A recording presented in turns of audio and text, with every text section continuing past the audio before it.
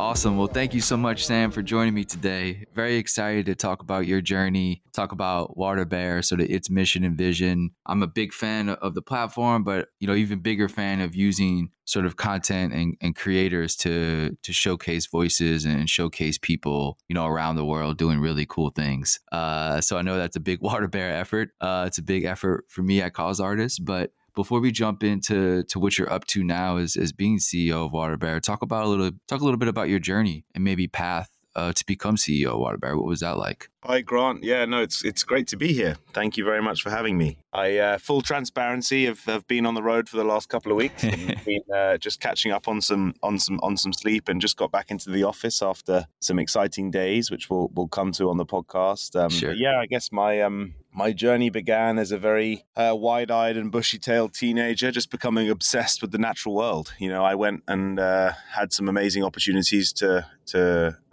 watch some incredible films, and you could find me plugged into the Discovery Channel or to the Crocodile Hunter or Steve Irwin, or I just used to be obsessed with content, and I'd sit there all night watching incredible stories and just wishing I was out there. And then as I kind of moved forward into my studies, I became obsessed even further, and started to study biology and natural sciences, and it was just a dream come true. I couldn't believe that I could actually get an education and take a degree in something I cared about so much. And it's always something I say to people now, if you want to study something, make sure you love it. And I absolutely loved the natural world, but I also knew that I didn't want to become a scientist, and I did that through trying it, and spent some time on research stations in the jungle, which was pretty cool. But then it was, in one of these research stations that I found photography. There was an old army photographer there, and I just annoyed him basically for 3 months and begged him to teach me how to take photos and make images. And that was it. I was hooked. And when I got back from that trip,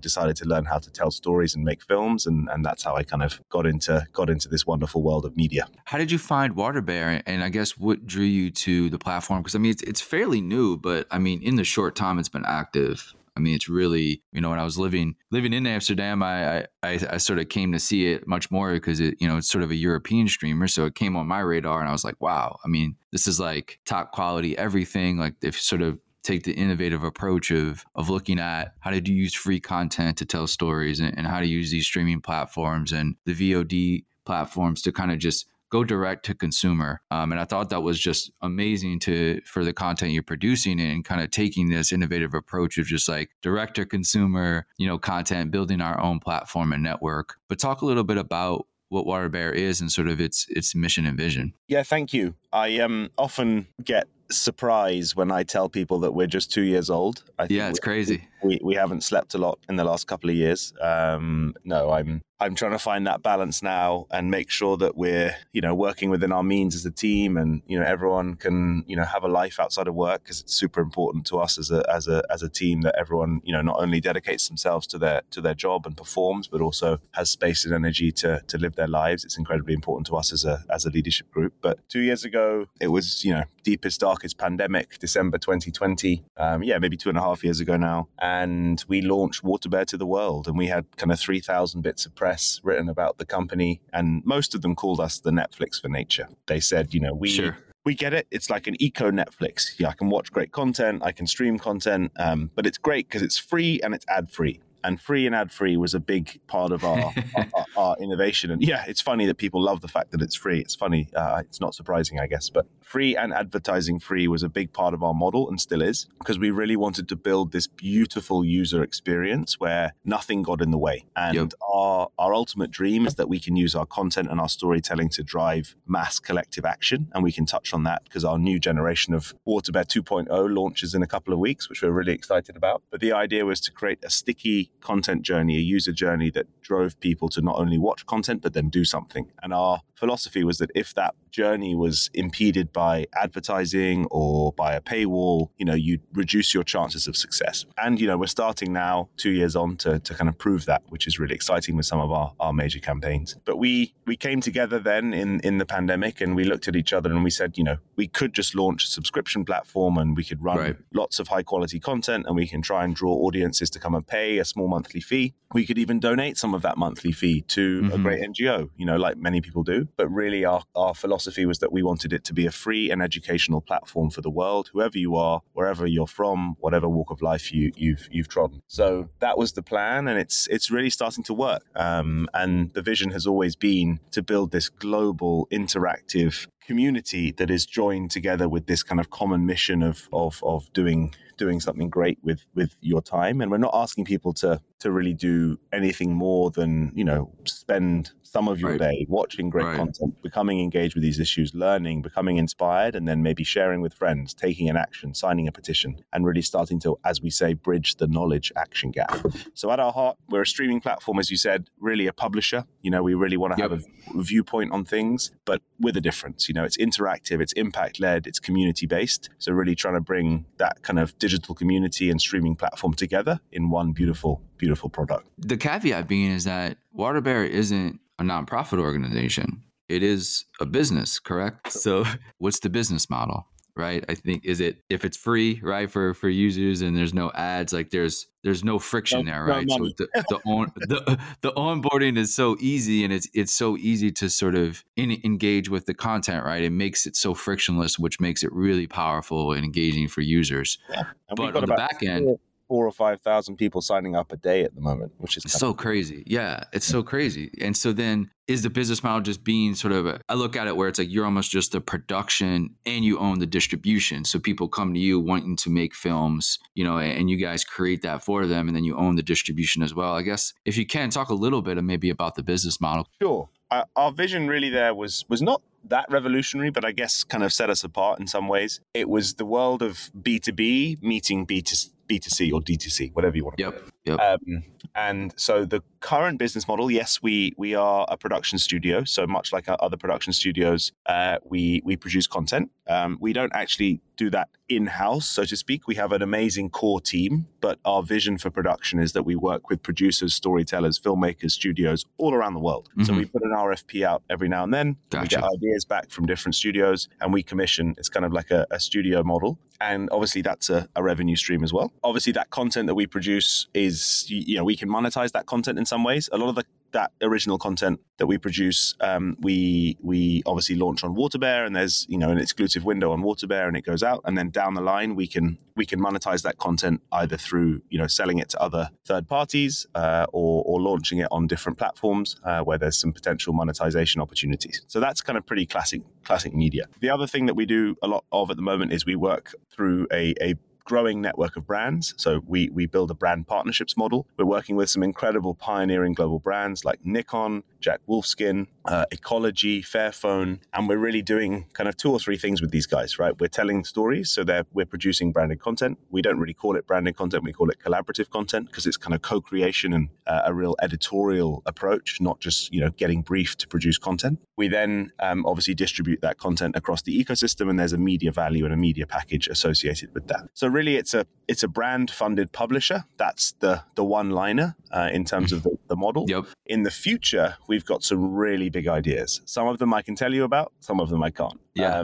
Let's do that. Is this 2.0? Is this 2.0 now? 2.0 is when we start moving a little bit more into the world of technology. So, lots of people ask us and they say, are you a content company or are you a tech company? I say, well, we are both. And we play at the intersection of where tech and content meet, really where inspiration through content meets action through technology. And our North Star is really, driven at that meeting point. So what we are doing over the next phase, we're just raising our next funding round, and, we're scaling now to more audiences around the world, is really to starting to innovate in that technology space. And we've got some really cool ideas around tokenization, around data, and trying to do things with a WaterBear spin, right? So everything's designed in a humane way. We're trying to minimize our carbon fingerprint, not just carbon footprint, and trying to make sure that we design with, sustainable and ethical practices in mind. But we have some big ideas in the monetization space, particularly around education, e-learning, all sorts. So there's lots of fun coming up, but you'll have to watch this space, Grant. I can't possibly give too much away. No, I understand, but I'm excited about it because, everything you and the team have done so far has been done really well at a really high level. If only you knew the truth internally.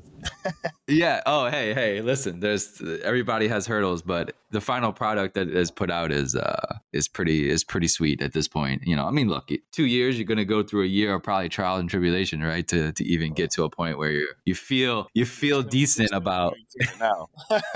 hey, I've been doing this for almost 10 years and it's still hurdles, right? It's still figuring stuff out. So it's never really over, but there's obviously, if you got 4 to 5,000 people signing up a day, you're doing something right? I'm not the only one that thinks that way. Thank you. So I want to kind of talk a little bit about some of the content, right? And I know it's hard. There are going to be a lot of special projects that are maybe close to you, but can you just point out maybe some of the ones that are sort of near and dear to you, or have done really well on the platform, or some of the things you want to shout out, maybe some of the films or content that you want to shout out that feels pretty special? Yeah, I mean, there's one project in particular that really comes to mind. You are right; it's very difficult to pick favorites. I guess it's like children, really. You can't really tell someone who your favorite child is, but maybe you can. I don't know. But given I've just got back from London a few hours ago, where last week we took over the Curzon in Soho, there was a bit of a kind of, look, Mom, we made it kind of moment. The WaterBear presents on the Curzon on Shaftesbury Avenue in London. Very which cool. Yeah. As a Londoner, was a kind of big moment in just 2 years. But we were there because last week we premiered our new WaterBear original film, Matar, which was actually a docu-fiction short film, so actually scripted and with actors, but based on the lived experience of an asylum seeker in the UK. We were working with an incredible guy called Hassan Aked, who is the creative director of Choose Love, which was one of the NGOs that we worked with as well. And it was produced by Deadbeat Films based out of London. But basically, Matar was the story, or is the story, of a young guy who comes to the UK and because of his status sheds light basically on the UK's broken asylum system. And actually is working to overturn a bill that's been put forward by the Conservative Party called the Refugee Ban Bill, which basically prevents people from coming to the UK and seeking safe asylum, which obviously is a basic human right. So working with Choose Love, working with Ayman Al-Hussein, who is the co-writer, and our obviously director Hassan Aked, as I mentioned, we are super proud of this project, and the campaign and film have just launched. So yeah, do go and check it out on the platform. Coming up soon, we've been working with an incredible international pianist. I can't possibly say who, but you'll have to check it out. But there's a new film coming to the platform that I really, really urge you to watch. It, again, in our way of telling stories to try and break the echo chamber, we're experimenting with formats, we're experimenting with different styles, different actors, different talent, to try and really break out of this kind of environmental echo chamber that the movement lives in. So this is actually a music video that tells the story of tropical bird poaching with an incredible concert pianist as a star. That's all I can say, but it's a really exciting project. And I mean, to be honest, guys, we've got over 1,000 films on the platform now that really range from short 5 to 10 minute micro docs all the way up to some amazing features like Watson and others. So there's an incredible plethora of content on the platform that really you can go and watch all for free. So what's to lose? Man, one of my last trips we took before we moved back to the US was to Vienna. And we went to, there's an opportunity to go to I guess they turned Mozart's old apartment into it's like a small room. There's probably 30 chairs in there. And they just kind of have these, weekly sort of musicians come in and play, right? And one of them was like a violinist and like a singer. And then this pianist, this person he was about to go to the biggest, stage for a piano player in the world, right? I have no idea about it, but he started to play and I was like, oh my God. It was the most incredible thing I've ever seen in my life. I was to see a person's life work live is really crazy. And it was it kind of opened my eyes to just the time dedication into something like this is just overwhelming. And he was sweating, it was like an athlete. He's watching an athlete, and pouring his heart and soul in this. I was this was I don't know. It was unbelievable. Anyway, so just saying that brought me back when you said the pianist. I was man, that's something I'll never forget. That stuff was super powerful. Yeah, I think, we don't want WaterBear to be this digital experience forever. I think we are such big believers in the power of convening physical experience, getting together, screenings, talking, watching people sweat, feeling that, blood, sweat and tears that goes into creating art. And I think for us, it's as important to build a big digital community across our platforms as it is to actually get back into the real world. We're playing with some ideas around, should we limit the amount of time people are watching content on the platform and then say, right, you've watched enough, go and get outside. Because for us, reconnecting to nature at a deep level is only done really when you're out there and actually living and breathing it. As much as I am a filmmaker, make films and run a film company, right? We need to balance that digital experience with the physical. And that's something that we're going to play around with a lot over the next few years. And again, we've got some really big plans coming up in the kind of event space and convening space, which I think is really, really powerful. So those experiences that you went through, Grant, is exactly what we want to recreate and try and then embed an impact philosophy into those gatherings that we're going to organize. I want to chat a little bit about creators, emerging creators, and sort of maybe just like film festivals, like in general, and sort of what advice would you give to, emerging creators trying to get into sort of whether it's documentary filmmaking or filmmaking in general in a creative way? Maybe it's documentary, maybe it's fiction, nonfiction, whatever it might be. I guess what path or advice would you give to new creators looking to get, their stuff on a streamer or entering film festivals? I guess, has that, process changed since you sort of, been in it? Is it still beneficial for creators or do anything need to change in that realm? Yeah, it's a great question. I mean, the first thing I'd obviously say is come and talk to us, because one of the reasons why we launched the company was to support a next generation of diverse creative talent. It's literally in our kind of company manifesto. So if you are a young storyteller with great projects or great ideas, please do reach out. You can just email content@waterbear.com. No promises, full transparency that we'll get back to you. That is a very, very, very well hammered inbox. I can promise you that. We'll do our best, but yeah, please, no hard feelings if we don't get back to you. The biggest advice I always give, I was listening to Steven Spielberg on Desert Island Discs the other day, and did you know the story of how he got his first job? He basically broke into Universal Studios and begged for an internship, and then turned into Steven Spielberg. It's kind of crazy, and I think that illustrates my point, which is you have to be quite opportunistic and you have to go for it. I do think, to answer your question about whether it's changing, I do think the industry is changing for the better slowly. I think there's many opportunities out there for grants, support systems, training opportunities, and I think what's also good is people are realizing things like unpaid internships and working for free is not a practical economic model for young talent. It really ostracizes and creates a wealth divide, which I think is needs to change, and it is changing. Sure. So I think make sure my kind of call to production studios, creative studios, film companies, etc., is ban the unpaid internship. But I think that is actually changing for the better now, and that has shifted. But I think young filmmakers just need to take their chances, right? They need to get out there and make films. And if you can get your hands on a camera and start to shoot and start to create and start to test.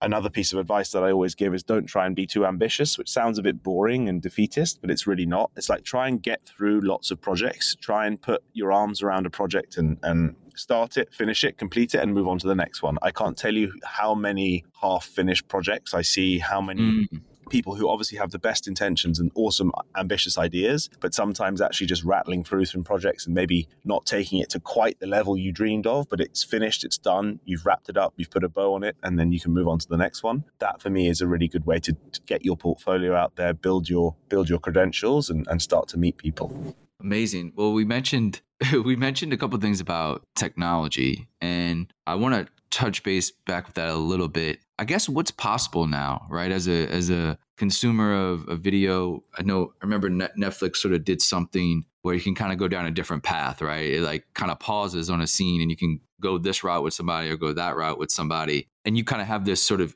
give back model integrated into it or call to action type of thing. I guess what's possible with technology and content these days, or what's coming down the line that might, be exciting for you as a platform, but also as, a consumer, like you said, maybe the film stops, like you say, you kind of cap the time. Maybe it stops in the middle and say, hey, to watch the rest of this, you have to come to this festival or something to watch the end or something. I don't know what it is, but what is technology offering now that's exciting now for you as a platform and as, visual consumers? That's a great question. I think certain people would answer that in the, experiential, let's move to the metaverse. Let's, VR, that kind of stuff. And, Yeah. we are talking about, some Web3 plays and what we want to do in that space. I think for us, what technology is allowing us to do is redefine a little bit what we consider success in media. And for us, that's not necessarily building a business model based on clicks and impressions, but actually building a business model based on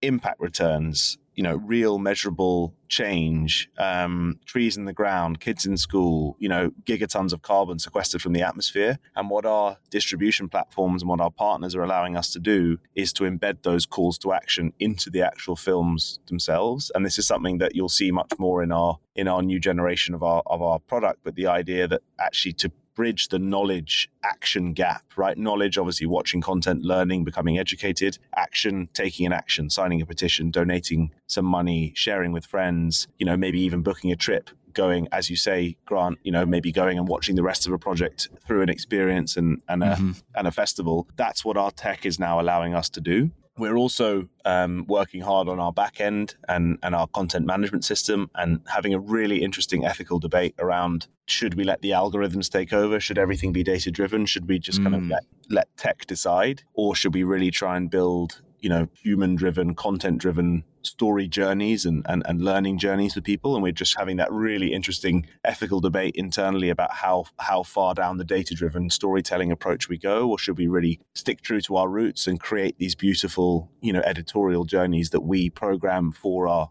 membership group? And that's kind of this push and pull between, a very tech-driven product and much more of a kind of story-led editorial product. And again, there's no right answer really. It's going to be a bit of both. And we're very excited to be able to lean much more on data, to be able to look at actually what our audience is watching, what people really want to see, but also realize that actually what we want is to take people to places they've not necessarily been, or the algorithm wouldn't take them. And that requires curation, that requires brain power, discussion, editorial debate. And that's something that we're really interested in. You mentioned sort of WaterBear 2.0 and when I was, living in Amsterdam, it was sort of really awesome because I could turn the TV on and WaterBear was integrated into like the Samsung TV, like ecosystem. It was like a channel on their free thing. And I was like, this is great. Like it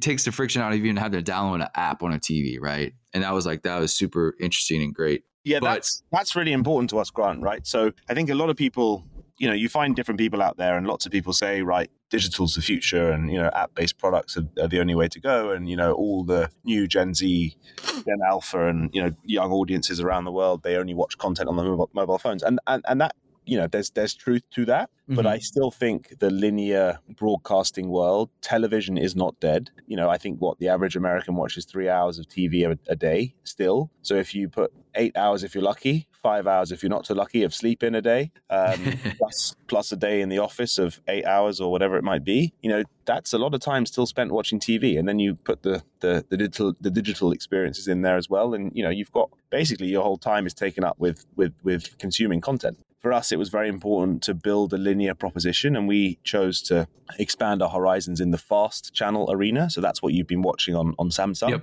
So we're now, on these free ad-supported streaming channels. And yeah, it's going really well. Samsung are rolling us out to more markets. The channel's performing really well. We're now working on a couple of other big deals across some different providers, looking at some key markets like the US, where we're expanding into. If you're a fast channel operator or provider listening, please do come and reach out because we've got some really exciting content. No, I'm kidding. Well, that was the question I had to it was that, you start in Europe, there's sort of these regional friction points that you have, right? From going to, whether it's Europe to Asia or, obviously North America, these are so different markets. Like you can't just release something and go everywhere, even though it's sort of the internet, right? And that's kind of the point of it. There's still sort of these, I don't know if it's licensing deals or app stores, sort of different ones that you have to get on. But I guess what is the barrier to entry to here into US? Is it complicated, or is it just, hey, you need to have some type of boots on the ground here to kind of, work with people here, or, networks, or integrate with the OS, on Amazon, right? Or whatever sort of Pluto TV, whatever it might be. Yeah. Is that coming with sort of 2.0 where the US, it's going to be easier to sort of access WaterBear, not just via like an app. Yeah, that's the plan. We're actually going to have presence in the US, and to our barriers to entry. Obviously, there's a hardware challenge sometimes. You actually need to build the product that works and actually works with the service or provider that you're talking to, and we've got a few things working in that space. Sometimes it's more of a brand awareness piece. The US is a big place, and despite lots of amazing people knowing about WaterBear, again, we're only 2 years old and we don't have infinite marketing dollars, and we're competing against some very, very, very big, well-funded companies. But there's a core contingent now, coming to the platform really regularly, and we're very excited just to expand that, over the next couple of years as we run and grow our presence over in the US and some other core markets. Our focus is still English-speaking world at the moment, which again is not quite true to who we are as a business. We want more audiences from the global south. We want more storytellers enjoying stories in their own languages. Again, we don't just want to be an English language company. We do have subtitles and things like that now, but localization is a very key part of our next phase, and rolling out into some really key territories, particularly Spanish-speaking world, Latin America, and then, maybe further down the line, places like India and China. But we've got some big hurdles to overcome before that. But hardware companies and providers like Samsung are incredibly supportive and have been really powerfully into the WaterBear vision since day one, and are really helping us to scale the channel and the brand in different key markets. And it seems to be working really well. So again, a huge thank you to those providers who've been with us for a long time. I'll end a little bit on the future here, and I know we dabbled in the future, but maybe a little bit more kind of goal oriented around successes and goals you want to hit if you look at the next 3 to 5 years as perhaps a new funding comes in and or getting in new geographical areas. I guess, what are some of the goals and successes you would like to see as a team be implemented over the next, let's say, 3 to 5 years? It's a great question. We always come at things like that from an impact-led perspective. So really our success for us is about have we created the impact results that we wanted to see. So we have an inbuilt impact framework. We have 8 main stakeholder groups across the company, from storytellers to NGOs to brands to our board to members to our community. And we define key metrics on each of those different stakeholder groups that we want to try and hit. So for me, what are some of the goals? Running some of the best and most successful impact campaigns that we've ever done. That's really kind of top of the list. Obviously, creating some incredible content and stories which fuel those campaigns. And we've got some big films and projects in the pipeline. Our real focus over the next 24 months is driving community engagement, really getting people coming to our main products regularly, every week, every month, and engaging and watching content and taking an action. It's not just enough for them to come and watch a film.